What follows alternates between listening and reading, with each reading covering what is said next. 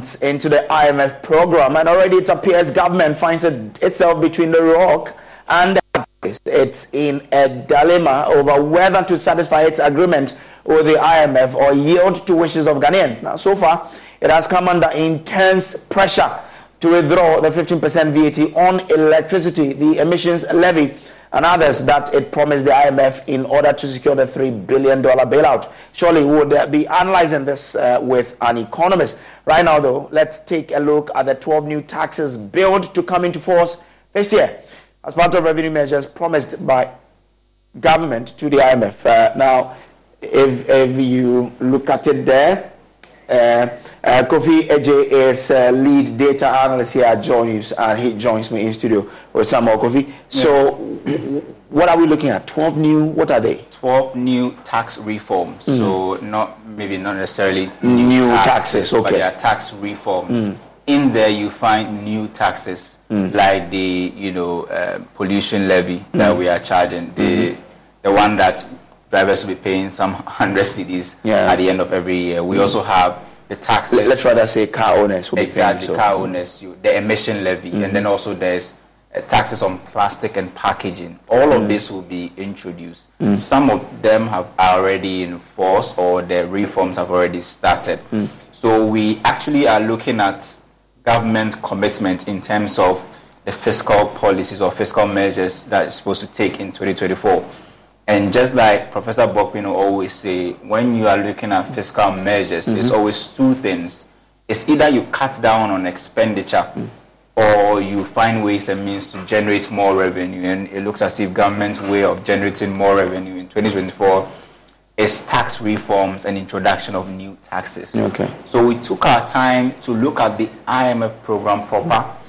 And we found out that in 2024, which is this year, there will be 12 tax reforms in addition to new taxes, which the government is hoping to rake in some $12 billion if all of these reforms fall into place successfully. So you're saying that the 12, are they including or adding on to new tax reforms? So these are new tax reforms. Okay. I mean, one is the removal of VAT exemption on some selected products. Okay. So let's start with the direct taxes because you can actually see these categories in threefold. So you have the direct taxes, indirect taxes, and then we have the administrative measures. Okay. All of these three categories are taxes, and they are supposed to help generate that 12 billion that we are talking about. So on the screen right now is the direct taxes that we are hoping, the reform. So we are hoping to revise and expand the taxes on gambling revenue. You heard of this? This was last year. It's not last year. This was introduced last year. The first phase was introduced last year that we're expecting to get some 1.4 billion Ghana cedis.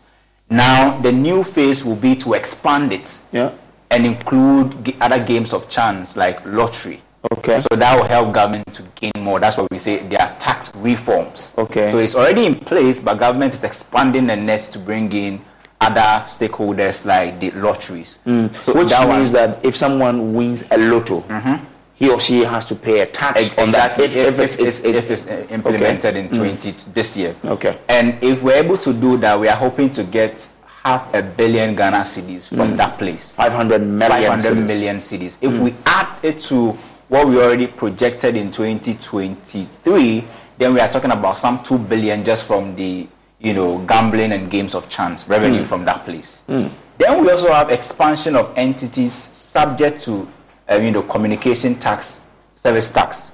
So there should be some review there in terms of expanding the entities subject to the communication tax. Government is anticipating that when they're able to do this, another 500 million Ghana cedis, 500 million Ghana cedis will be added to the revenue kitty. Okay. Then we also have increase of stamp duty. This is very, very important. Stamp duty. We are also hoping to rake in some additional 500 million. Then tax on, we have the, income levy. I think that's the increase.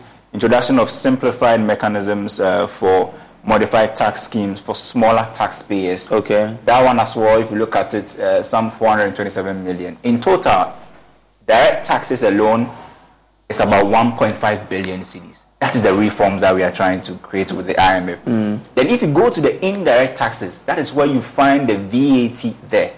Okay. Now, VAT is so important that we believe that with the removal of VAT exemptions on selected goods, we'll be able to gain some 4.4 billion Ghana cedis this year. That's about 0.52% of GDP. So that's 4.4 billion, cedis. If you use the current GDP, 4.4 billion cedis is huge. There are other tax reforms, but in total, if we're able to do all of this plus the administrative measures, we are talking about more than 12 billion Ghana cedis. That's huge. And that's huge because, the reason why government cannot take a unilateral decision on the VAT exemption is because that's 4.4 billion. It's more than what you anticipate e-levy will bring you in 2024. Now, VAT is so important that in 2024, this year, the total VAT taxes is more than 30 billion Ghana cedis. And the component of tax... So revenue that VAT will bring you, totality is more than 30 billion this year. Wow. That's a revised upward from the, I think, 27 or 23 billion cedis we anticipated we're going to get in 2022. So 2023, for instance. So if you look at it, that's a big component of revenue coming in this year. Now, another important thing is that government is going so heavy on taxes in 2024, so much that tax revenues alone is more than 80% of the total revenue anticipated to come into the revenue kitty in 2024. That is why they cannot joke with the VAT exemptions, because they anticipate that will add a lot to the revenue kitty. A whole IMF diagnostic team were in Ghana to do this analysis, and they realized that as a country we lose about 2% of our GDP as a result of exemptions, VAT exemptions we place on certain goods. Okay. And if we quantify that in total, that should be about 17 billion Ghana. So it means that if government should decide to say that we're going to remove tax VAT exemptions on some, to some entities, and also do away with the 15% VAT on electricity consumption. The people are agitating because of that. Yeah. Now, if government decides to then remove the exemptions, can government afford to also take away the VAT, 15% VAT on consumption? It will be difficult. Because this type of VAT we are planning to place on electricity is the one that comes with 3 additional taxes. People are not really paying attention to that. Okay. The VAT we are hoping to place on power will come with recharging additional 3 taxes, including Get Fund levy of 2.5%. We have the NHIL 2.5%, then COVID-19 recovery levy of 1%. So if you buy power, let's say 50 cedis, all these 3 taxes will be applied. Okay. Then the sum that you get, you add it to the original price, which is the 50 cedis, before you now charge VAT. Oh, so that is how important it is. Because if you look at it, it's at 0.52% of GDP, and if you compute, that's more than 4 billion Ghana cedis. It's so huge that it will be difficult for government to do away with. If indeed they are going to engage the IMF to actually put this on hold, then they must go to the fund with an alternative, which I don't know. Well, but in total, you're looking at around 40 billion, right? If all of that is done. 30 billion. The VAT? Yes, in all of the taxes and the reforms that are coming. You just mentioned 12 billion. 12 billion. Some 12 billion. Now, and then out of the 12 billion, we have the VAT on electricity, which is bringing in, you mentioned 4 point something billion. Yeah, 4.4. Right? Yeah. Good. If you take 4.5 of 12, you're looking at around 7 point something billion. Won't it be enough for you to then give some respite to your citizens? Kojo, it won't be enough. It won't be enough in terms of the revenue projection, because as a country in 2024 this year, the difference between our expenditure and our income is more than 60 billion. If you look at the right amount, not the cash level or whatever, the commitment basis, and if you add all the amortization and things we are hoping to pay, we've crossed 60 billion. That's about $6 billion. Dollars. And how are you going to fund that? Right now, you do not have a bonds market that you can go and borrow. The only market available to you is a T-bill market which right now you are reducing the rate so it becomes less attractive for people to bring in their investment. Government is already borrowing so much from that market and there's risks attached. Now, if you look at it, aside from treasury bills, where else do you get the money from? There's no other place. And then IMF is the one giving you, World Bank and other places supporting you. Bank of Ghana has also been warned to do 0% financing. So the only way to close that fiscal gap is to introduce some of these tax measures. But you need to look at it too on a different side where you can cut down on expenditure. Okay. Because if you're able to cut down on expenditure about 4.4 billion, then it means that you can decide that, okay, Ghanaians can have that relief. But once you are not willing and able to do the expenditure cut, then I do not know where government is going to get 4.4 billion, alternative for Ghanaians to have this relief. Because we've already told the IMF, and let me put it on record that these tax handles, it is not the IMF imposing them on us. It is our own program that we send to the fund that, in our quest to raise more revenue, these are some of the things we want to do in 2024. So it's not an IMF imposed taxes. This is our own program.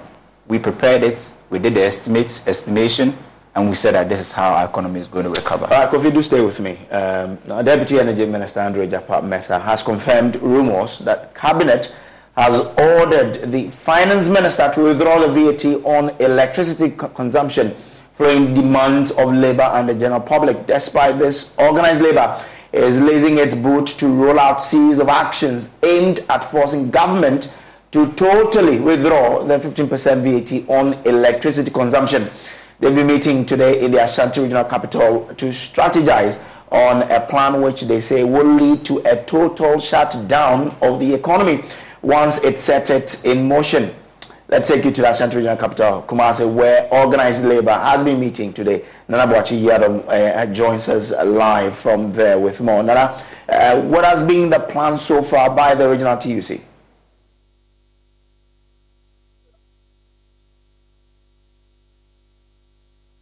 Well, the regional TUC did meet today to strategize ahead of the February 13th protest. This protest, according to the TUC, is to make sure that government does not implement the 15% VAT on electricity consumption. Well, a lot of things did come up today during the meeting or during the engagement with members of the TUC and organised Labour. Well, the concerns from members were taken with regards to the protest. The engagement with the Ghana Police Service head office in the Ashanti region was also considered. Route on the protest day and where they should be going and where they should end the protest was also a major concern today when the union did meet at the regional TUC office in the Ashanti region. In the first place, the TUC spoke about the need for government to withdraw the 15% value-added tax on electricity consumption. Members did contribute to the need for government to withdraw this tax. Well, it looks as if it is not just going to be about the VAT on electricity consumption when you come to the Ashanti region, because members also did raise concern about the emission levy, which government is also seeking to implement.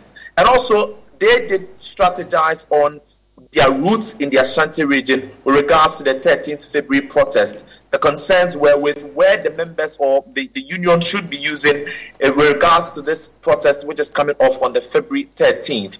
Well, they will pass through the principal streets of Kumasi, not forgetting Kejetia, the central business district of the Ashanti region, and also pass through the Kumasi Metropolitan Assembly.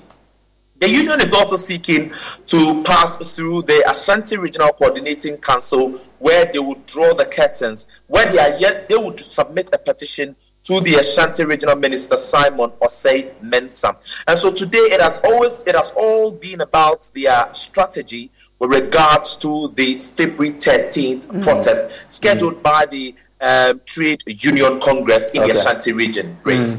What was the response of the Regional Police Command after their engagement? Well, the Regional Police Command was quite concerned about the numbers, looking at the day, which is 13th February, being a working day. It's a Tuesday, and so it was so much of a concern to the Regional Police Command looking at how the protest is going to be carried out in the Ashanti region. Well, they did ask the TUC put up strategies to ensure that the protest is as peaceful as it can be, to make sure that nobody is affected, and to also make sure that it does not really affect trading in Kumasi, especially at the central business district. But then they did assure them of tight security on the 13th of February. Interesting. Let's see how that goes. Grateful to you, Nana Boakye-Yadom, for joining us with that. Now, the position of organized labor is gaining massive support as Guta and now several society groups sent Ghana are backing it. Let's speak to Deputy Country Director, Dr. Emmanuel Eifa, who's joining us via Zoom now. Grateful to you, Doc, for joining us here. I mean, it's quite interesting. I think this should be the first time that we're having, a civil society like yourself, send Ghana, joining organized labor to say, let's protest against what government wants to do. Government has explained that this is a way to raise revenue for us to get out of the situation we find ourselves. Why do you think it's something that government should withdraw when government has told all of us that this is how we can find some respite and rescue the economy? Thank you very much, my brother, and good afternoon to your cherished viewers. And thank you for the opportunity. Yes, Send Ghana, we stand in solidarity with organized labor, not because we are not interested in any development that the country wants to embark on with the revenue that will be generated. It might interest you to know that we have been advocating for the need to generate enough revenue to prosecute the numerical development agenda of our country. And so we do not in any way would want to go against anything that we think will help enhance the revenue capacity of our country. In any case, our GDP to revenue ratio is very small. And so if we need to rope in more revenue, it is important. However, our concern has to do with this specific revenue measure, that is the VAT on electricity. Send as an organization that looks at the poor and marginal and the vulnerable, we think that slapping 15% on electricity is actually tantamount to deepening the already worst situation of almost every Ghanaian. And that is why we are adding our voice to this call. Okay. That no, yes, there are a lot of other avenues that government can look at. It might interest you to know that aside just this revenue, the 15%, you know that now there's an arrangement for every quarter, there's an adjustment in electricity and water prices. I remember the last one was in, I think, September or so. So that is already going to happen. And when it happens already, you are putting 15% VAT on electricity. Is going to deepen the already worsening situation. And that is why we think that government need to look at other alternatives. For us, we always want to provide other alternatives. Yes, your colleague indicated we are having about 4.4 billion out of this. That is the expectation. Yes, it is an IMF condition, but the IMF is not putting a gun on government to say that you should necessarily implement the 15% VAT on electricity. There are other alternatives.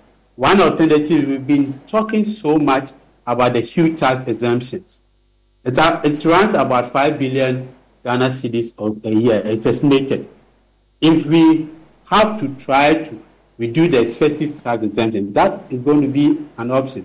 We've been talking about road tolls for God knows when. Ghanaians are not complaining about not wanting to pay road tolls. But up to now, the road toll implementation is not there. Although the amount that is projected to get from the road tolls previously wouldn't be as much. But we can look at certain efficiency means of collecting it, and that can also help us. And your colleagues also spoke about cutting down some excessive expenditure. I believe that we can also look at that. As for the other tax measures, we are not opposed to that. Our opposition has to do with 15% on electricity. I mean, if you haven't had to compare, look at Spain, look at Belgium. There are information and data available there that shows that Spain, as even advanced as they are, they reduced it to at the 5%, Belgium to 6%. Okay. And so I think that we have to. And probably the last for me to end. I believe that the 15% has been in our books for quite some time now. You want to ask, why is it that the previous government actually came up with it but they never implemented it? And this is the time that most Ghanaians are suffering. During the Kumbi era, I was I think in secondary school or so. I remember the argument at the time was that it is not bad to implement VAT, but it wasn't timely. The time was not good, and I believe that it hasn't changed. Considering the challenges that we find ourselves now, I believe if the president is listening, the finance minister is listening, we should look back at the Kumbi days where we thought that it wasn't right to implement the entire value added tax. Now, we are not saying cancel the VAT, but what we are saying is that it would not inure to the benefit of the poor and marginalized Ghanaians. But you make a point there that, I mean, we are in tough times. The government has looked at the thing and it's saying that the way to get out of this tough time is for us to, share the burden. And when it comes to sharing the burden, this is one of the ways. So if this is going to take us off the wood and bring us to the period where we would all enjoy it, why not embrace it? So yes, we appreciate that we are in tough time. That is why I said that we do not oppose some of the other tax handles that we are looking at. The point is that all these tough measures that we are going through, it is to help the ordinary Ghanaian. I believe you wouldn't want to wait until all of us die before you think that, yes, we are implementing measures to help us, and so that should be it. All we are saying is that, yes, it is important, but you do not deepen the already bad situation that people find themselves in. Okay. This, we are talking about livelihoods. That is exactly what we are talking about. Except, I think, made some good analysis that suggested that it is just about 5% out of the 30% lifeline consumers who are not going to be affected. And so it is important that government looks at this. You do not, there are principles of flapping of taxation.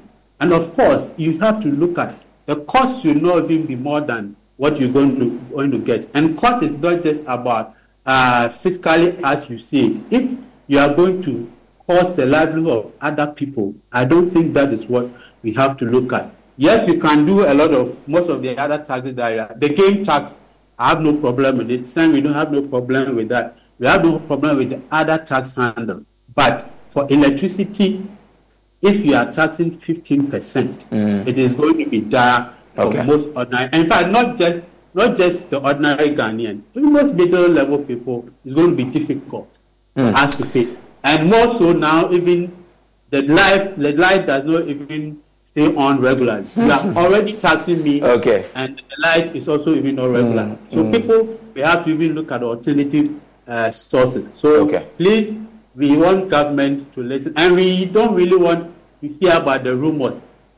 Minister for Finance will officially come and announce, or the President will officially come and announce. Thank you. Interesting. So everybody wants the finance minister or government itself to announce that they have.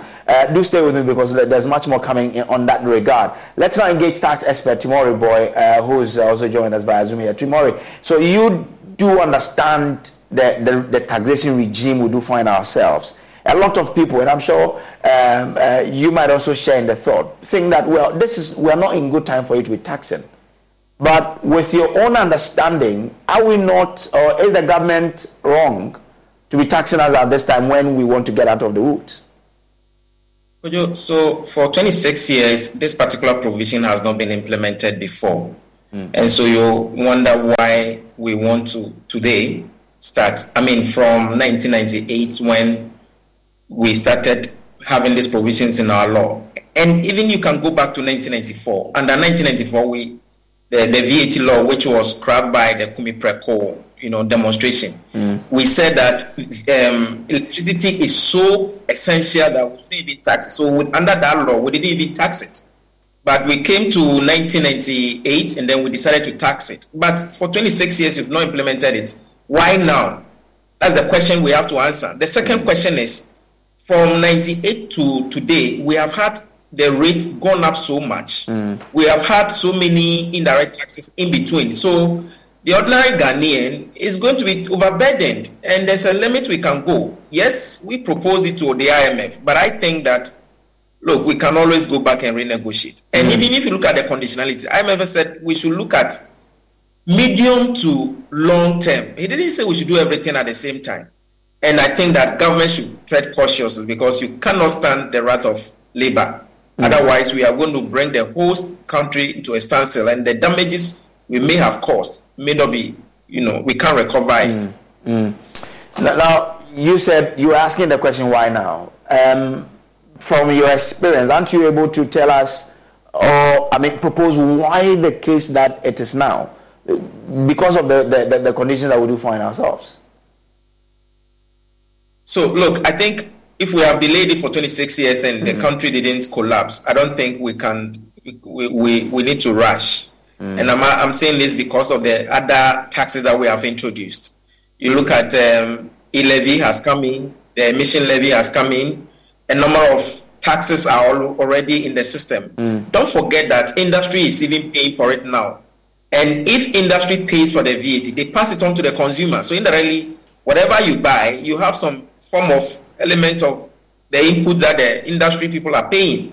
So the question is, if IMF says that we need to increase our domestic tax revenue, why don't we focus on other areas? For example, it is said that ECG has over close to 30%, commercial loss and technical losses. Why don't we focus on those ones and then try to minimize it?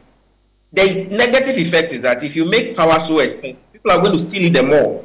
And ECG is going to suffer, because if ECG is unable to control the technical or commercial losses, and people can steal the power, at the end of the day, ECG must pay for the power that has been produced. Yet, you are not able to sell it and collect the money because people are stealing it. There's going to be power planning. People, if I'm going to sleep, I'll put off my fridge, or if I used to have air condition, I'll switch it off. So at the end of the day, there's production, but there's not going to be consumption. If 52% of the power you produce is consumed in our household, and you want to make it expensive, yet people are stealing it, then there's a problem. I think that we need to hasten slowly, engage. We are not saying that don't charge VAT on electricity consumption. We can adopt what other countries are doing. We can reduce it, maybe 5%. It's reasonable. 5% with the additional automatic tariff adjustment together will, cushion Ghanaians. But the states where we find it now, 22%, in addition to the automatic tariff adjustment, will be too much. And I think that's where Labour is standing, and they want to, do everything possible to stop it. Now, government is doing this because it needs money. We are saying that, when we tax the people, we are already suffering, and therefore government should hasten slowly in taxing us the more. What other creative ways then can government use to raise revenue so that government is able to drive us out of where we are today to the promised land? If you look at the 2023 budget tax policies, most of them have been focusing on indirect taxes. So the fear, like my brother said, is on the very, very poor person. Indirect tax affects us, and that's why we say it's regressive. Let's go back and refocus and rebalance the tax system, the tax mix. Let's do more of the direct taxes. We have ignored them, and we are not looking at them because we believe that does not bring us the money as quick as possible. But I think that we can't do everything within this short term. We have to, spread it and do things in the very medium to long term. You want to increase your tax to GDP ratio from 13% to 18%. That's a huge jump. Even the advanced countries, they can't do that within that short term. Yes, we agree that we need the minimum threshold of 15% for us to be on a developmental trajectory. But within that short term, you want to increase it from 13 to 18 to 20%. That means that you're going to, introduce so many taxes which may negatively impact the economic growth that you actually intended. Interesting. I'm grateful to you, Timori, for joining us here with your thoughts this afternoon. Francis Timori Boy is a tax analyst. Now, we still have with us the vice president of Send Ghana. So you had the tax analyst there. What would be your concluding remark to government? If the president is watching you now, what would you tell him? Yeah, so as I indicated earlier, I'll tell him that, Mr. President, you know that you actually have Ghana at heart, and that is why possibly you are thinking about using the 5% or so on electricity to show up our revenue. And maybe what you fail to consider had to do with the fact that it may rather deepen the already worse situation of Ghanaians. Okay. And so what we are saying that with immediate effect, it's important to withdraw that and look at other measures that we can use to raise revenue. I.e., we spoke about the need to at least bring back the road tolls to give us some money. That is not regressive. Remember, my brother who just ended spoke about regressive. That is more progressive. We are saying that the huge excessive tax exemptions that we grant to most of the multinationals, we need to look at it. And most of these ones, in fact, they don't even need it, but we grant it onto them. As an economist, I know that there's wisdom in tax exemptions, but the way and manner that we grant tax exemptions in this country is not what is the best practice, so to speak. Another has to do with the fact that we also need to look at the other side of the equation, and that is expenditure rationalization. Okay. We need to, as much as possible, try to cut expenditure. We've said this several times. Hardly do we find government looking at that side. It's always about the revenue. Okay. We are not against generating revenue. We are in support of something like the COVID-19 health levy to use that to help with public health emergency fund. We are in support with most of the revenue measures that have come up, but we are not in support of this 15%, but because it is the ordinary Ghanaian that is going to suffer. Kofi tells us that when it comes to the tax exemptions, the IMF, brought that up, and therefore there's going to be a change in that they are going to scrap some of these tax exemptions, right? From what we learned, that they're going to take out some of the tax exemptions from some of these entities. I'm sure it's going to fall in line with what Doc is telling us. Doc, I'm grateful to you for joining us here. Kofi, just before I leave you, you were able to point out yesterday how much the new tax will mean to the consumers. Let's look at the impact of this VAT.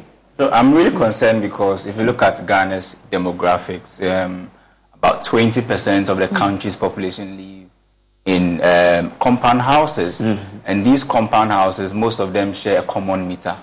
So these people are vulnerable, but together they consume power that does not fall within the lifeline. So already they are paying more. Okay. So you find those people that we need to really target who live in kiosks because their structure is not well, structured. They cannot go for meter. They tap meter from other houses.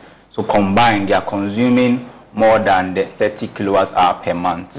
You get it? Now, if you look at all of these people, they are the ones who are now being asked to use the prepaid meters, and they are paying. Most of the houses use 1 meter. They buy prepaid, let's say 50 cedis every 3 days or every week. And these are the people we are asking to pay. These are the people who are also the vulnerable people. Okay. So yesterday we did the computation and how much you are likely to pay. So if you buy prepaid worth of, let's say, 50 cedis, if the VAT is introduced, be ready to pay 60 cedis, 95 pesos.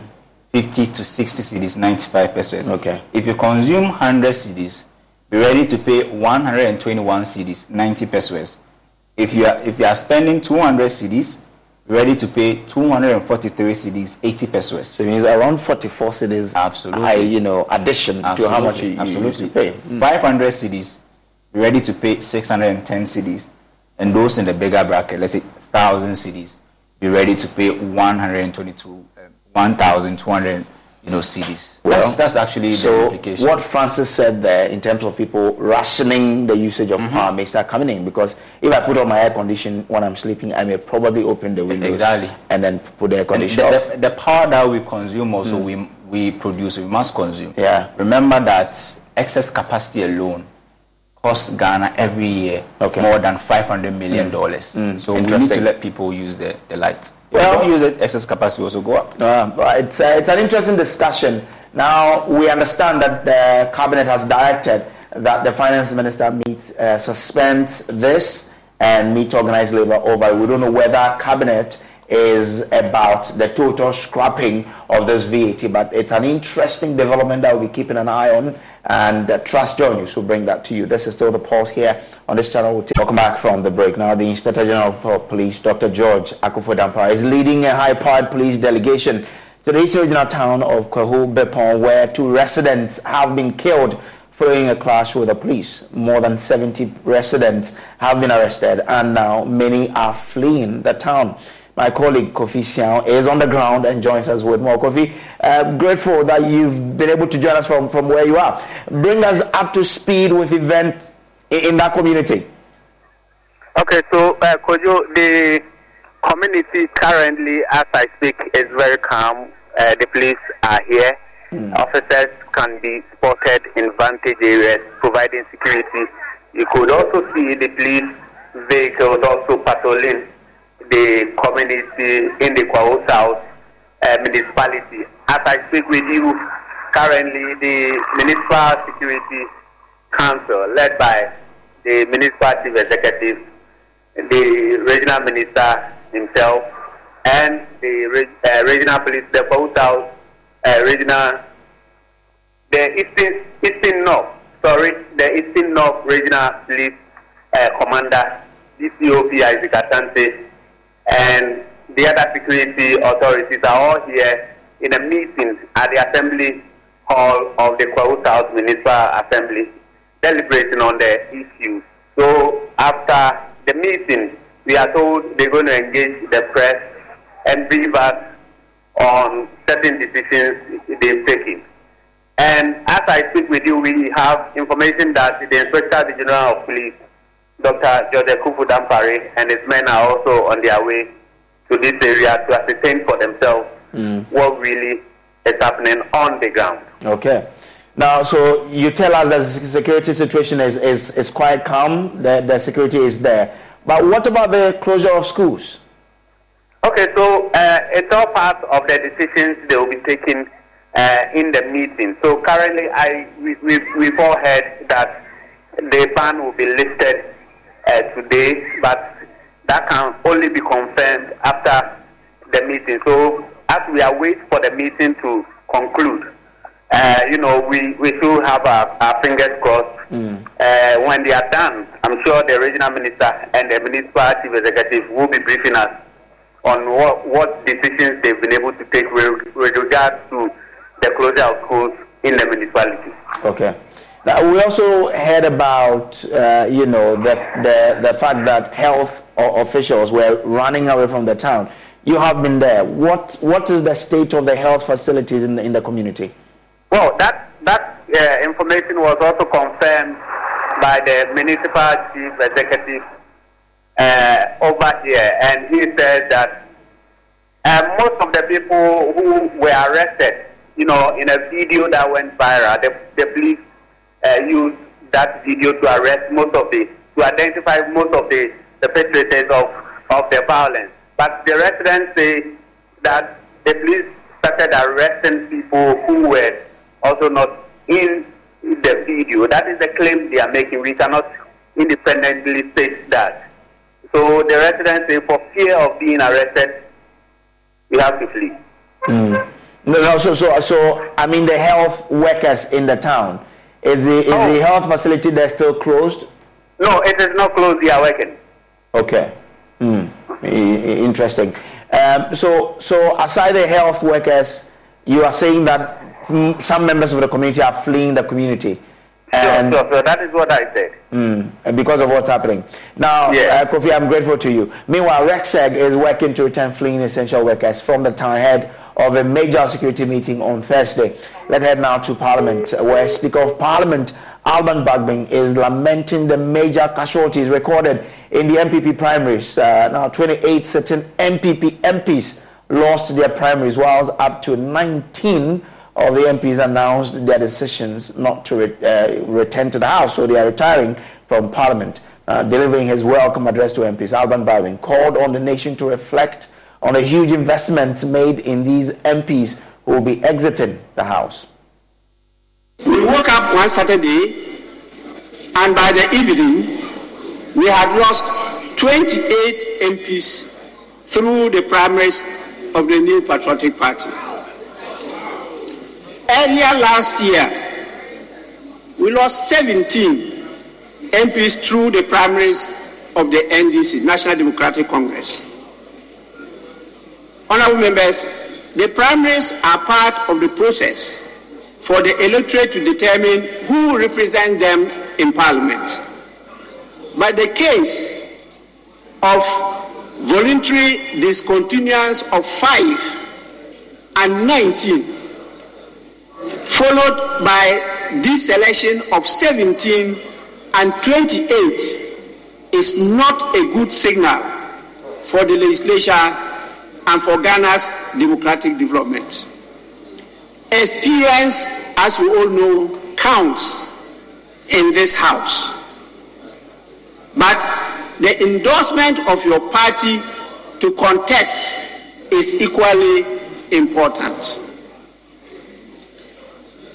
Honorable members, the hemorrhage and cost to the nation is, however, a matter of great concern, worth considering by all stakeholders. And I want to appeal to the political parties to take this matter up seriously, because the investment that is made in an individual MP is so huge for the nation, just to always go waste after every 4 years. Meanwhile, Deputy Minority Whip Ahmed Ibrahim is claiming the presidency schemed to oust a significant number of MPs who lost their re-election bid. The number that we're going to lose were 30. That was the estimation from my calculation. If you remember, I told you that about 30 of them were not going to come back. That was the polls and the estimation that you see. It was orchestrated. If you are MP, no matter how good you are, there are certain things when they are following you, you are going to lose. Assuming you are MP, why couldn't Asibe stand? He was the chairman of the finance committee, but when the free zone CEO ran after him, he lost. And if you look at the number of CEOs and the number of commissioner of GRAs contesting, the one GRA who collect the money for them to pay you, he's contesting you. How can you contest? And if you check CEOs, presidential advisors, government spokespersons, head of institutions, head of GRA, then controller and accountant general, these were people running after you. So clearly, you should know that this one is going to come, this one is not going to come. Clearly, you don't need a rocket scientist to tell you. You look at even advisor, Miracle Abuaji, government spokesperson, presidential spokesperson on governance, campaigning, sending a candidate, and the president says when he comes, he's going to give this man a minister.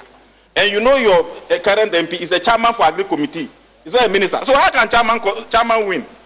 And if the presidential advisor come and say that the president says he will give this one a minister, who will the people listen to?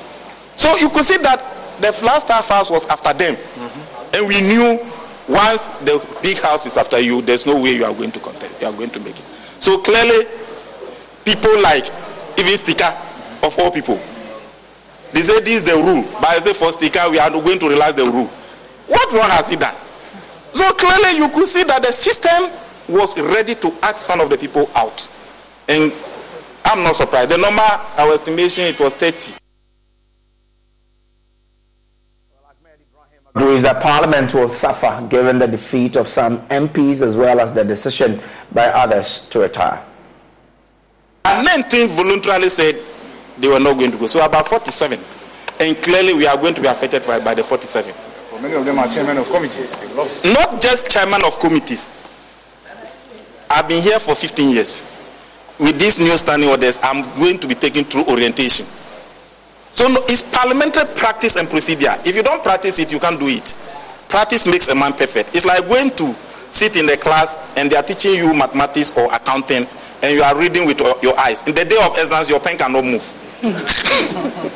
As you are reading, your hand must be calculating.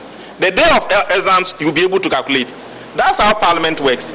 So parliament, when they come and read the standing orders, it doesn't work like that. When we are on the floor, and James and Afenyo Makin are sitting on the front bench, who can tell you the difference between a lawyer and a non-lawyer? You can't say that majority leader is not a lawyer.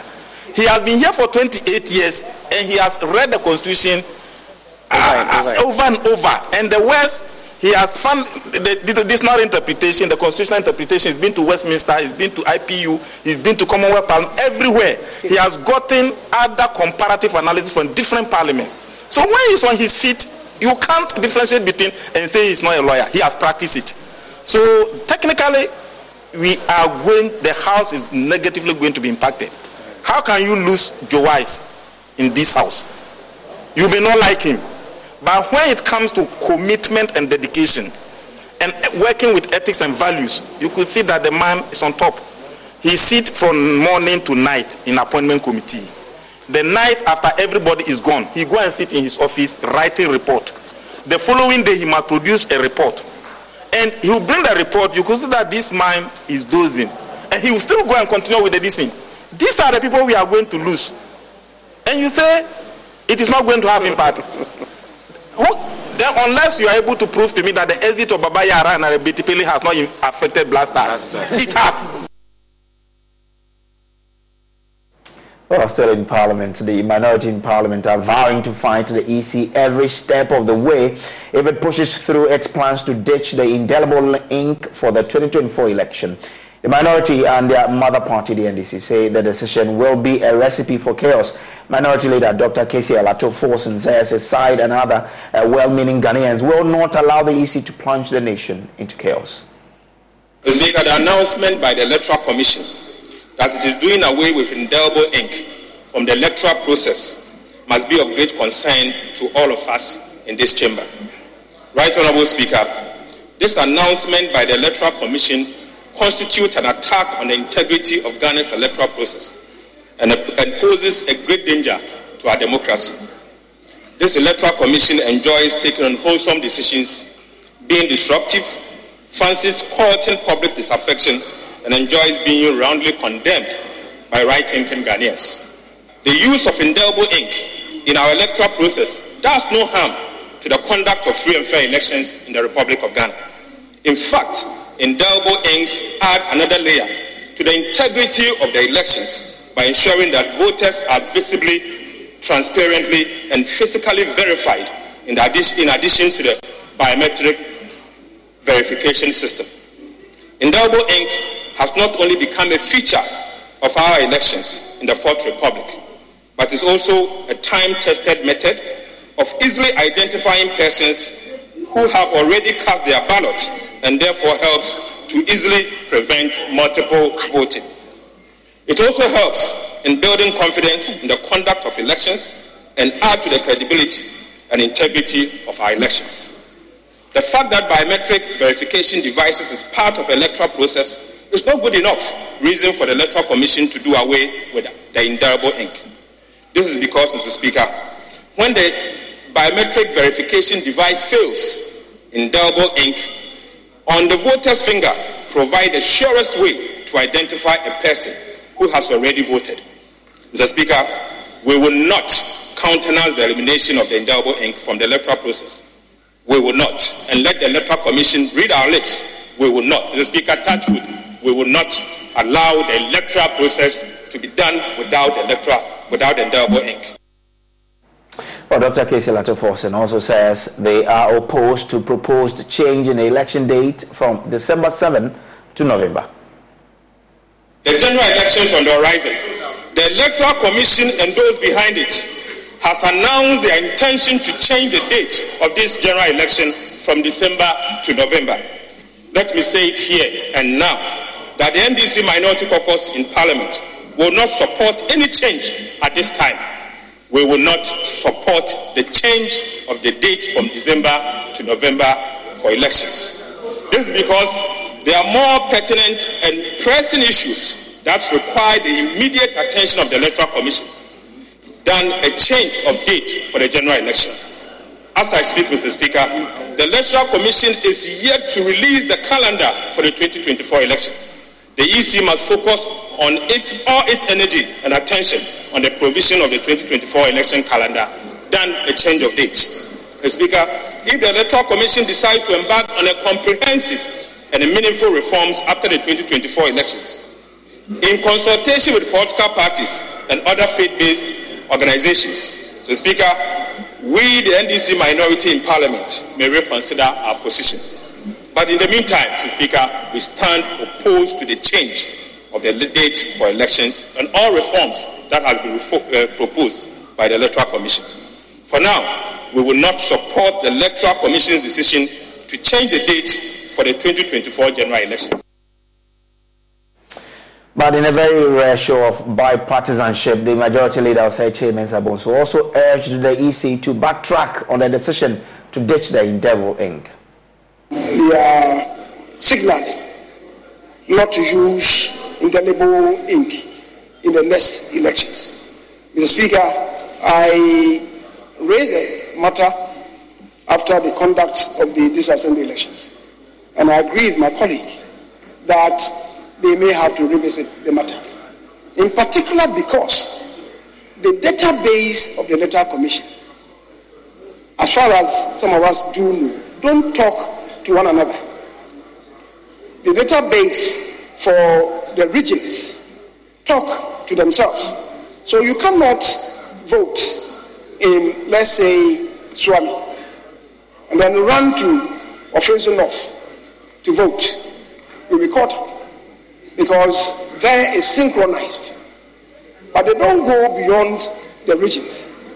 So it is possible one person to vote in Accra and dash to Bole to cast his or her vote.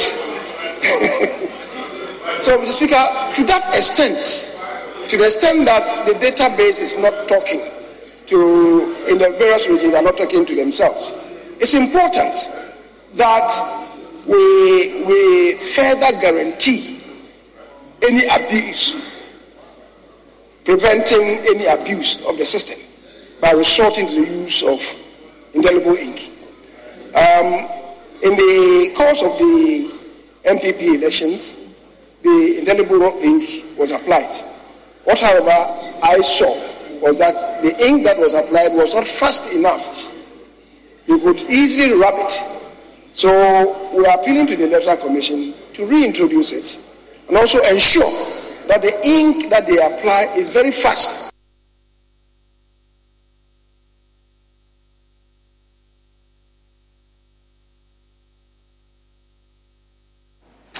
So let's move away from Parliament and talk about something of interest to all of us now. Female genital mutilation, FGM, continues to be practiced in Ghana in this day and age. Now, in the shadows of the great progress made on women's empowerment and gender consciousness, and despite the criminalization of the practice in the country since 1994.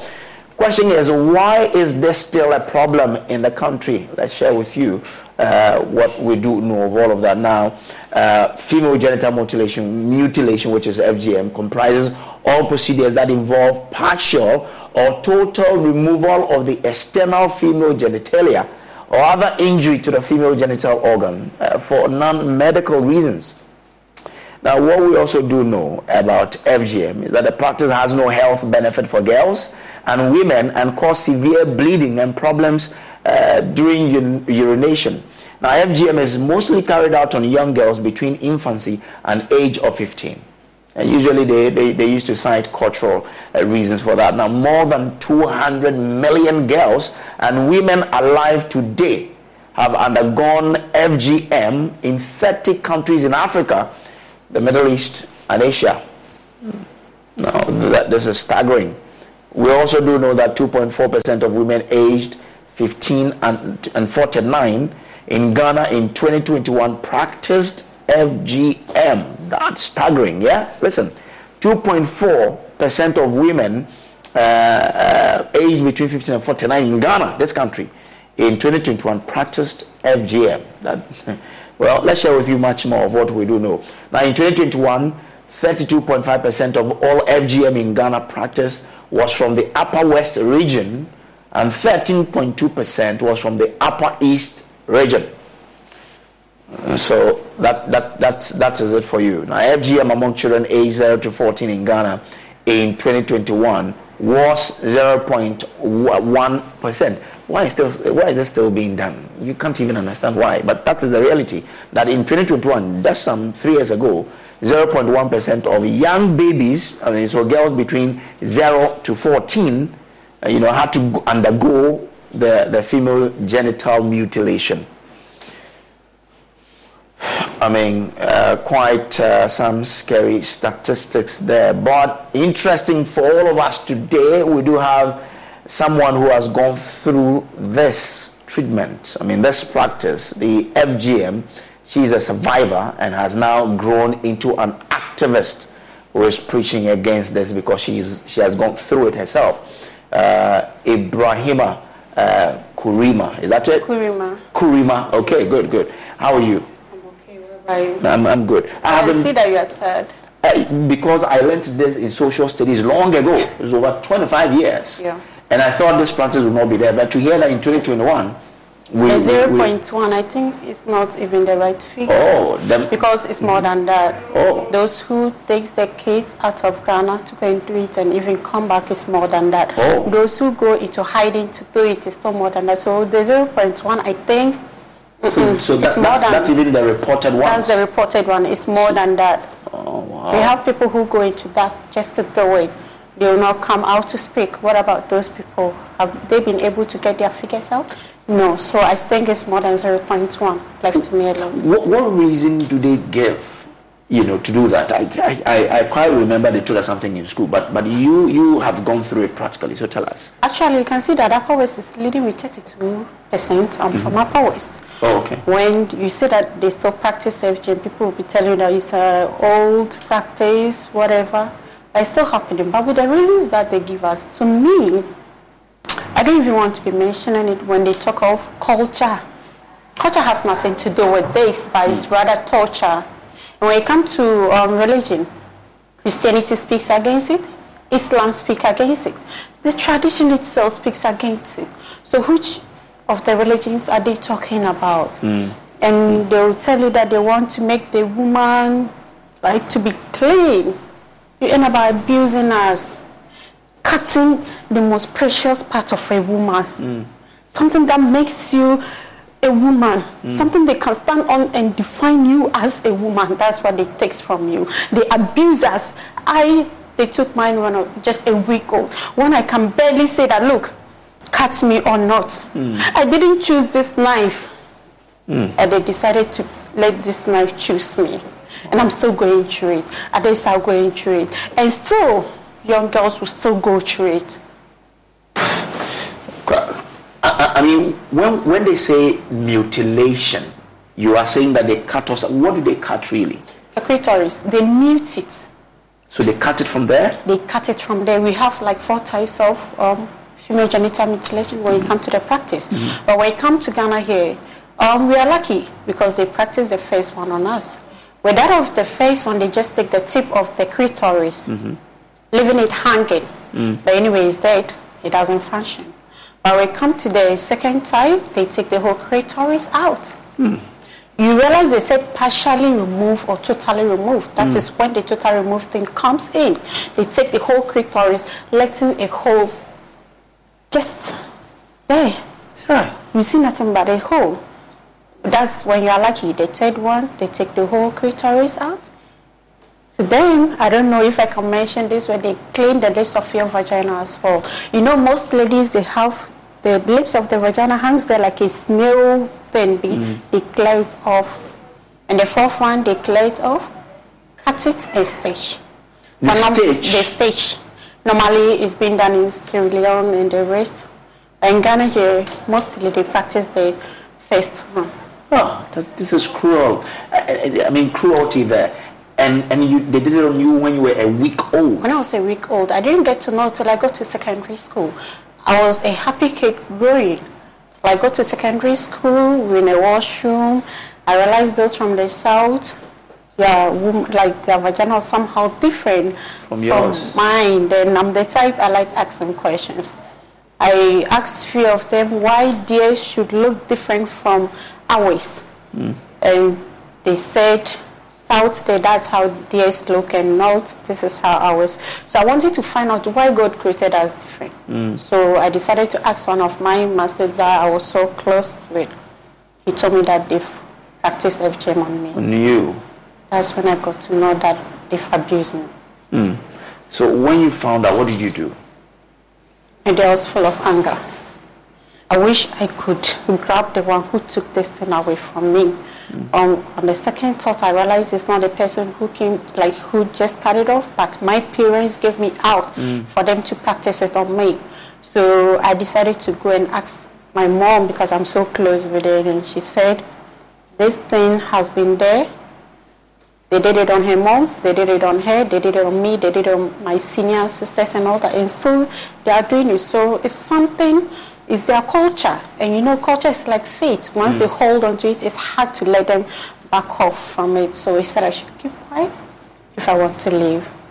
But at that time, they were still taking care of me. I decided to complete SS, went to university before I started speaking against it.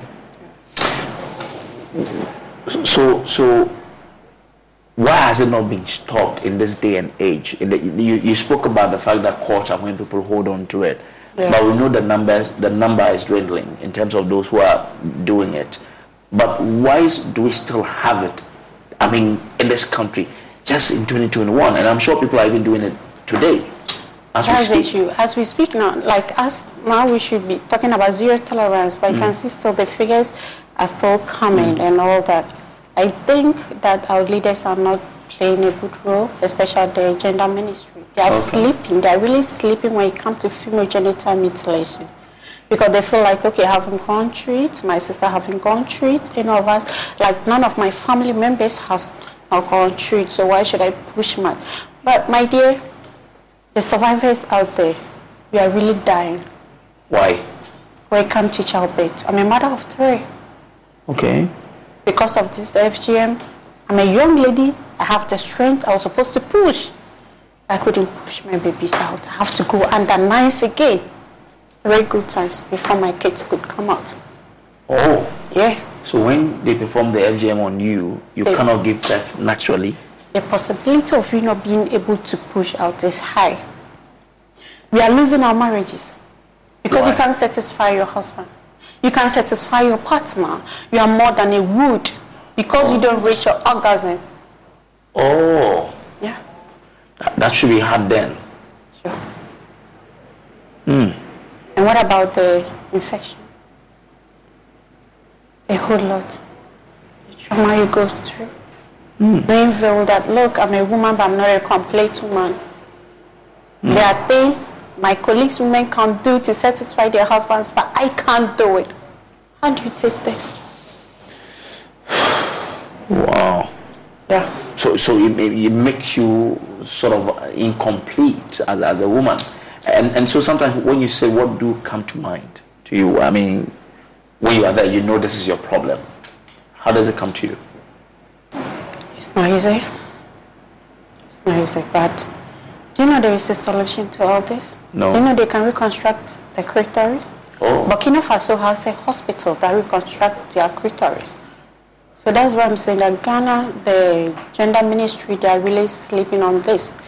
That was 2015.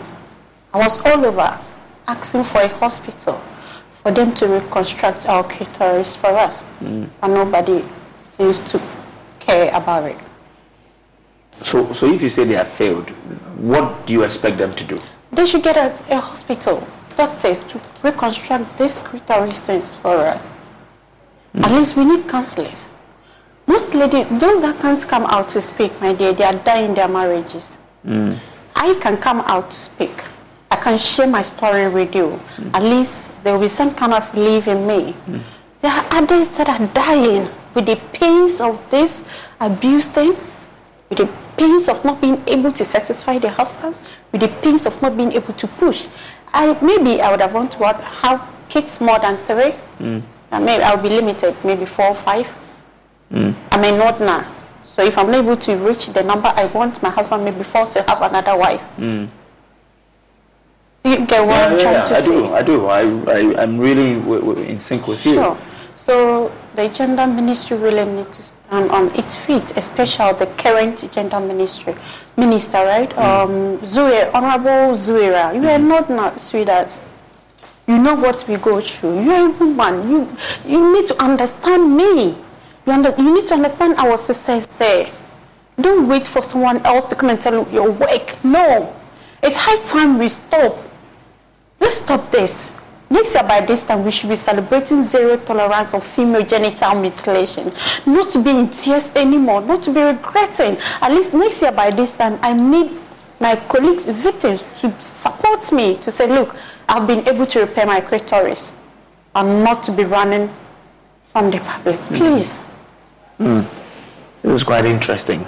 So that's for to help you. Yes, please. What about, the young girls who have not gone through it, who maybe, if nothing is done, could become victims like yourself? What should the ministry do? Ghana here, after 1 week, if they don't perform it, they don't perform it on you, they will not perform it on you.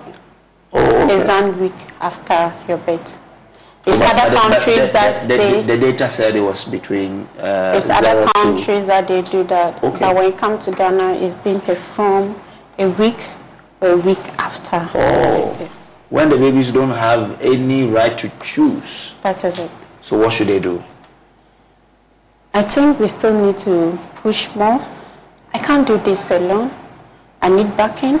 No, what do you expect the ministry to do to help? That is what I'm saying. I need them to support me. Okay. I need them to have a group, to have a foundations that will be pushing. There are things I become scared myself because I'm a single person fighting this, and I'm fighting my own people. So once we join hands and we push harder, I think they'll stop. They can't just stop within a year or 2, but. Wow. With some the way you painted it should be scary, but once these are babies, they don't even know what's happening to them unless they grow up, and something should happen, but nothing is being done. What about our traditional leaders in that part of, because I'm sure in the south it doesn't happen. It happens in the northern part. What should the leaders there do? Traditional leaders, especially. Let me correct that. Okay. South here they practice it. Okay. 2014, 2015, there was an incident at is it Agbogloshi? Okay. Yeah. They did it. They did it. Oh. They did it there. Most people do it, but just I not get to hear. But because they branded like it's only enough that they practice it. So what should our leaders do? It all boils down to education. We need to push and push harder. The traditional leaders, it's not like they don't know what they are doing is wrong, but they are still holding on to that faith they call culture. So we need to push and push harder. Look, I feel your pain, and I pray that something will happen, especially the hospital, so that you can reconstruct it and enjoy the marriage the way you want to enjoy it. Because you're a woman, you should feel like a woman like that. And I pray that when it comes to helping the young ones also, the ministry is able to prevent the further practice of this thing. I thank you for sharing this story with us, okay? It shall be well, yeah? Now, I guess your husband understands you already, the way you are. You understand, but don't... It's not easy. Okay. When you know that, look, I have such a beautiful lady that can satisfy me. It's not easy. But he's understanding in a way. Okay. All right. Thank you for sharing your story with us. This is still the Pulse on the Joy News channel. Now, the Ghana National Chamber of Pharmacy, together with the Pharmaceutical Importers and Wholesalers Association of Ghana, are agitating over a proposed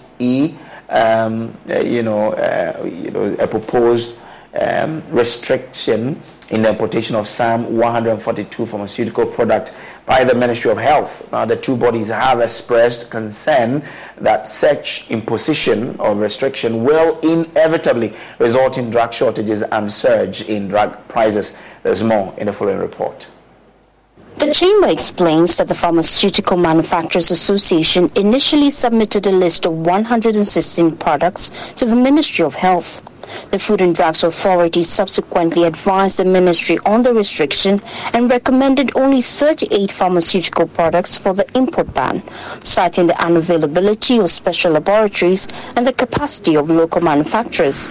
This list has since been expanded to 142 products without any engagement with major stakeholders. President of the Pharmaceutical Importers and Wholesalers Association, Dr. William Addo, strongly asserts that the Ministry of Health's import ban on 116 pharmaceutical products will have severe repercussions on the health sector. He warns of a looming drug shortage, emphasizing the adverse effects this restriction could have on public health should the restriction be implemented. Somewhere in 2016, pursuant to EI 181, the importation of about 49 products were restricted for the sole manufacture of local companies. Then about 2-3 years ago, the local manufacturers applied to Ministry of Health for further additions to the list without any review of the previous 49 products. We asked for the data and no data was provided on that.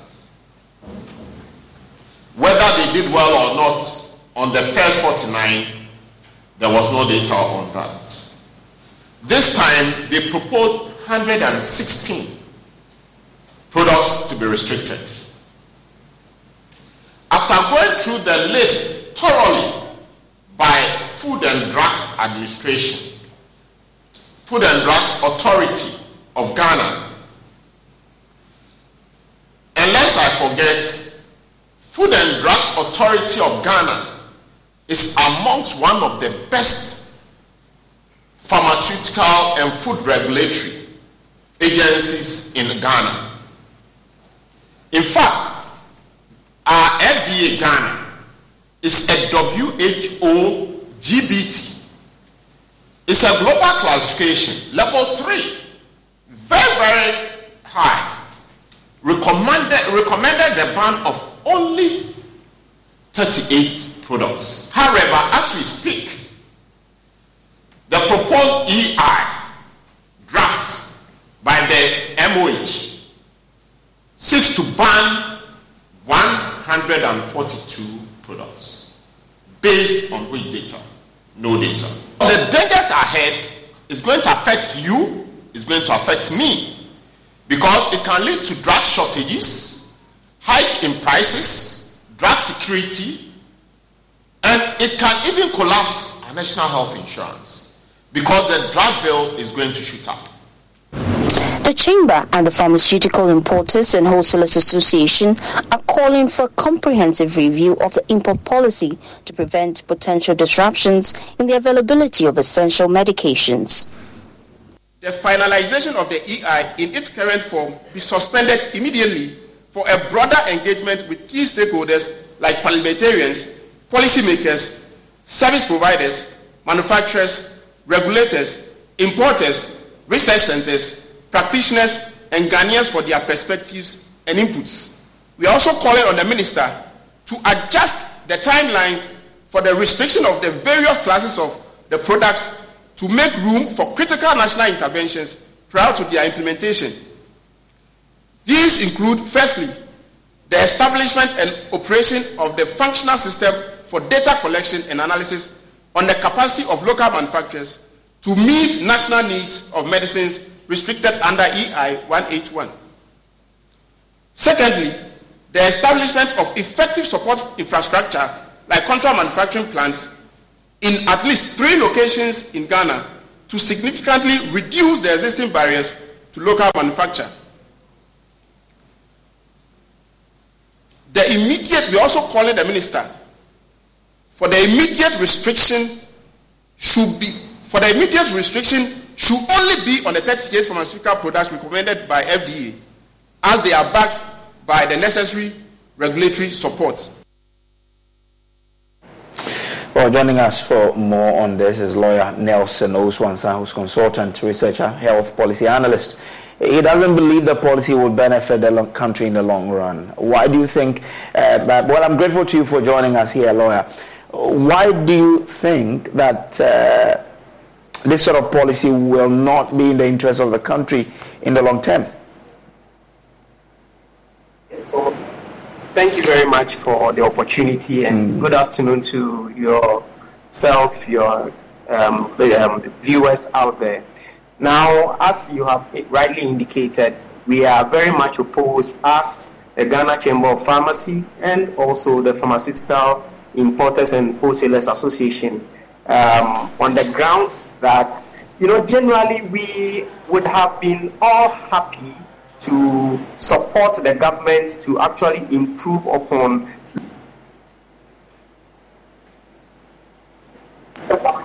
other issues. So the fact that this proposed EI is basically trying to restrict medications from 49 products up to 142 products. Okay. Now one would ask, what kind of data does the Ministry of Health have?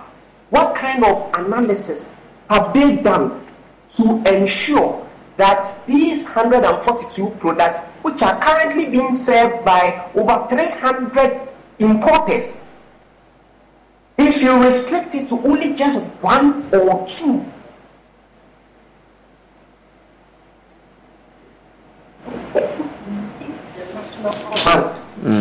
for some of these drugs are highly emergency drugs, such that it would be very, very, very, very unfortunate if, for example, you find yourself in an emergency situation in a theater and you need certain anesthetic drugs, and the one single producer tells you that I am unable to deliver. What does it mean? It means the lives of the poor patients, the lives of you and I, the ordinary Ghanaian, we are the people who are going to suffer. So what we are saying is that the Ministry of Health should, with immediate effect, suspend the implementation of this EI and allow for broader consultations with all the major stakeholders. Well, but we also do know that there are some companies that are into the manufacturing of drugs here. Don't you have the capacity to be able to then produce or manufacture these drugs that the EI intends to suspend their importation? Now, the Ministry of Health's own report about some of these drugs that these manufacturers were supposed to have supplied the Ministry of Health only. The report indicates that some of them were not even able to supply just the Ministry of Health. Okay, now this EI seeks to restrict these medications in terms of import on the entire country. So the question is, if you are unable to supply Ministry of Health framework policy some of these drugs because of A, B, or C reasons, how do we believe that you would be in a capacity to be able to supply the whole country, especially so when these drugs are provided by 300 importers and you seek to restrict it to just about one or two? And it's not just a single drug. We are talking about 142 drugs. Some of them include antihypertensives. Some of them include antidiabetics. And these drugs are key to the lives and sustainability of people who have hypertension, diabetes, and so on and so forth. Well, I guess, from what you're telling us, it's about capacity of the local producers to produce. Yes. So why aren't we campaigning or advocating for the development of local capacity for us to meet, that deficit that and a restriction will bring, so that we can keep some of these monies that are used in importation in the country. Mm-hmm. We are all for increasing the local capacity. Nobody is against it. And get this right. In fact, the introductory comments as far as our write-up press release is concerned clearly indicated that we are not against the government's broad objective of boosting local manufacturing. The question to ask here is that at this stage, and given the capacity of the local manufacturers, will they be able, within this short period of time, to meet up to the national demands? The answer is clearly a no. Beyond that, all countries who want to boost national production and all that, what they do is that they put in policies that would rather lower the barrier entry, so that you have a lot more indigenous companies. When you are live producing the same thing, prices are forced to go down. Here we have it in an different way. You have just about one or two companies who are being sought to basically do the production. What is going to happen? We are going to create a monopoly. And when you create a monopoly, prices go up. And when prices go up, people may not be able to afford, and some of these things are very, very, very, very life-saving. Okay. And there would be shortages. Okay. If we are not careful, there will be shortages of drugs, and people will not be able to get the drugs, even if you have the money to buy it. Interesting. So you want government to probably stagger the implementation of such an EI, or what exactly do you want? Exactly. We want the government to pull the brakes. Basically, we want the government to consult broadly on the scope of the EI, the drugs that these EIs seeks to cover, as well as the timelines for the implementation. For some of them, it is with immediate effect. Okay. And those ones, they are not just one or two items. We are talking about a good number of molecules. Okay. What capacity do we have to, if tomorrow the minister finds it and it is gazetted, it becomes law. Okay. All right. The capacity. All right, Lawyer, I'm grateful to you for joining us here, and we wish that government will listen and the right things will be done. Grateful to you for joining us. Now, away from that, tomorrow there will be a gathering of Ghana's religious, political, and traditional leaders as they prepare the ground for a peaceful election later this year. The forum dubbed the Bible, the Guide for Peace, Unity, and Development, is being organized by the Bible Society of Ghana. As part of its 2024 Bible Week celebrations, Chairman of the National Peace Council will headline the forum tomorrow. We're pleased to be joined now via Zoom by Reverend Dr. John Kwesi Addo Jr., who is General Secretary of the Bible Society of Ghana, as we look ahead to that event tomorrow. Doc, grateful for joining us here. So, yes, we understand that it's all geared towards having a peaceful election later this year, but what is that theme that we're all looking forward to, that goal for tomorrow? Thank you for the opportunity. And thank you to your viewers. We really relish this opportunity to engage the public on this important symposium. It's a symposium being organized as part of our Bible Week. And as you said, the aim is to bring consciousness to the necessity of peace and unity in our country. We are all aware that as a nation, we'll be going to the polls. And we know how much that has the potential to divide our front. As a people, when united, we can do the unthinkable, the unimaginable. Reading Genesis chapter 11, you realize that a united force, a united people could put up the Tower of Babel. And so, irrespective of what we are doing as a people, unity and peace must be. And for us, the Bible is the foundation for this. True peace comes from the heart. And so such a conversation, bringing the religious leaders, political parties and activists, electoral commission, public institutions, as well as traditional leaders, all together under the same umbrella to discuss the important subject of the Bible being a guide to peace, unity, and development, we believe will help all of us to position ourselves in the way that we'll go and do this election, we'll live in this country and have a peaceful election even before and after, and there will not be any issue at all. That is what we seek, and that is the awareness we seek to create out of this symposium. All right. And so I wanted to understand that the people will be speaking, that what are these, themes that they will be speaking on to ensure that you arrive at attaining the objective with which we are having this forum? Sure. Yes, we have well-versed, well-prepared servants of God to come and lead this discussion on the symposium. We have two of them. Speaking will be Reverend Dr. Femi B. Adi-Dele, who is the director for the Institute of Christian Impact. He will be talking on the Bible, Guide for Peace, Unity, and Development. It happens to be the theme for the Bible Week. Okay. And also speaking will be the Reverend Ekuya Ofori-Boateng of the Anglican Church, the program director, and also electoral commissioner.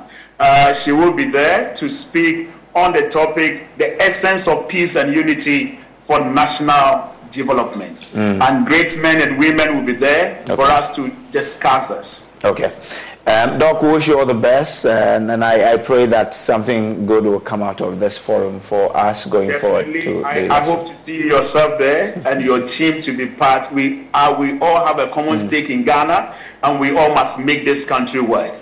Peace and unity is what we need. Of course. Thank you so much. This is the only country that we have where this continent was being shared. This is what we got. So let us all support the development of this country. On that note, I'm grateful to you for staying with us here on The Pulse today. There's more on myjoyonline.com. My name is Samuel Kojo Brace, and I will leave you with this.